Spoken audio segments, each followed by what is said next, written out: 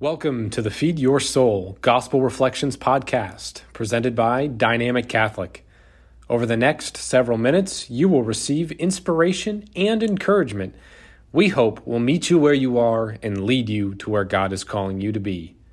For more great content like this, or to experience this program in video format, go to dynamiccatholic.com.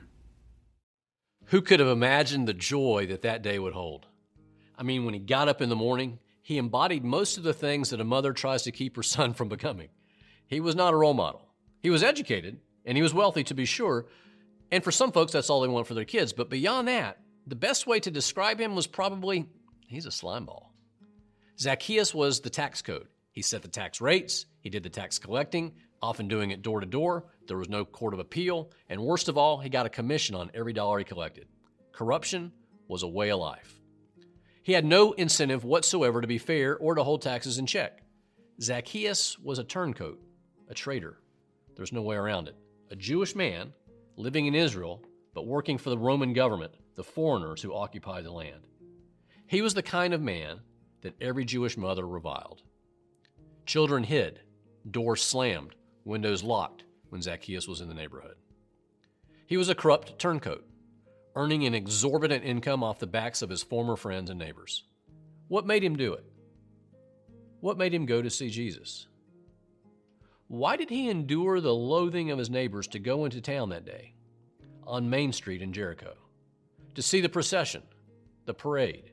Jesus of Nazareth was coming through, and Zacchaeus went to go see him. Why did he go? What was his motive? Maybe it was guilt. Maybe he was finally coming to terms with his own corruption and the betrayal of his own people. Maybe it was loneliness. Maybe he was just looking for something to do or somebody to notice him, the friendless, rich turncoat. Or maybe it was just curiosity. Not a lot going on in Jericho. You ever been there? Just kind of a way station on the road to Jerusalem, only remembered for Joshua centuries before. Maybe Zacchaeus was just hoping for a little entertainment in this small town. All we know is that he was seeking Jesus, and it took some effort because the crowd was large. And he was a small man. Don't hate on small men. He was a small man, so he avoided the crowd and he climbed into a tree on the roadside, just like kids on the store rooftops at the Christmas parade. Whatever he did worked. He was seeking Jesus, and evidently Jesus was seeking him. When Jesus looked up and saw the grown little man perched in the tree, he called him by name. Zacchaeus, come down from that tree, for I'm going to your house today. The crowd was shocked, not sure which was worse. Zacchaeus daring to go out in public and pretend like he was normal, or Jesus having the nerve to know him and even go to his house. A tax collector? What are you doing? What was the matter with Jesus? People grumbled and murmured. After that, Jesus does next to nothing. Zacchaeus is just overcome. Simply meeting Jesus, something happened. Something happened, and it's called grace. With grace comes transformation. With transformation comes generosity. I've never met a miserly, stingy saint. Nobody wants their patron saint to be Saint Stingy. And Zacchaeus clearly was overcome. He blurted out, "Today, half of my goods I give to the poor, and if I have cheated anybody, I'm going to restore it fourfold."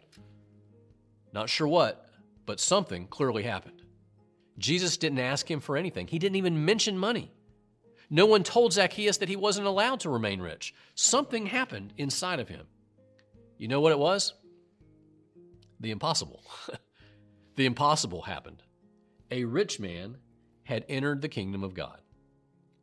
Unlike the rich ruler who came and went away sad, unable to separate himself from his possessions, a prisoner of his own accumulation, all these years Zacchaeus had been devoting himself to acquiring, extorting, accumulating, hoarding, convinced that he had better get all that he could while the getting was good. All of a sudden, Zacchaeus was converted.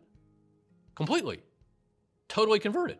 Spiritually, socially, physically, financially. Zacchaeus converted simply by meeting Jesus. He converted so much that he far exceeded what the Bible expected of a man who had cheated people. He restored it fourfold, when the norm was 1 to 2 times. He far exceeded what the Bible taught about tithing. Instead of giving 10%, he gave 50%. Zacchaeus met Jesus, the Son of God, the source of life, the source of salvation, the source of every good and perfect gift. All these years, Zacchaeus had thought that he was the source of his wealth. Now he knew Jesus is the source. And Zacchaeus became a sprinkler. A sprinkler doesn't produce its own water. It merely distributes the water that comes its way. It distributes it liberally and generously, spreading blessings onto thirsty grass and dry plants. Zacchaeus finally understood he wasn't the source of the water. He finally noticed the needs of others. He finally noticed the kingdom of God all around him. Zacchaeus finally discovered that his task simply was to share what the source had provided him, to share it joyfully, to share it generously. Zacchaeus realized his task was to use his possessions, not merely to possess them. That day in Jericho, the impossible happened. Rich little Zacchaeus became a new man. He met the source, he gave over his life, and Zacchaeus entered the kingdom of God.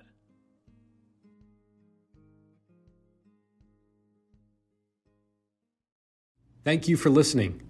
We hope this episode nourished your soul. For more great content like this, or to experience this program in video format, go to dynamiccatholic.com.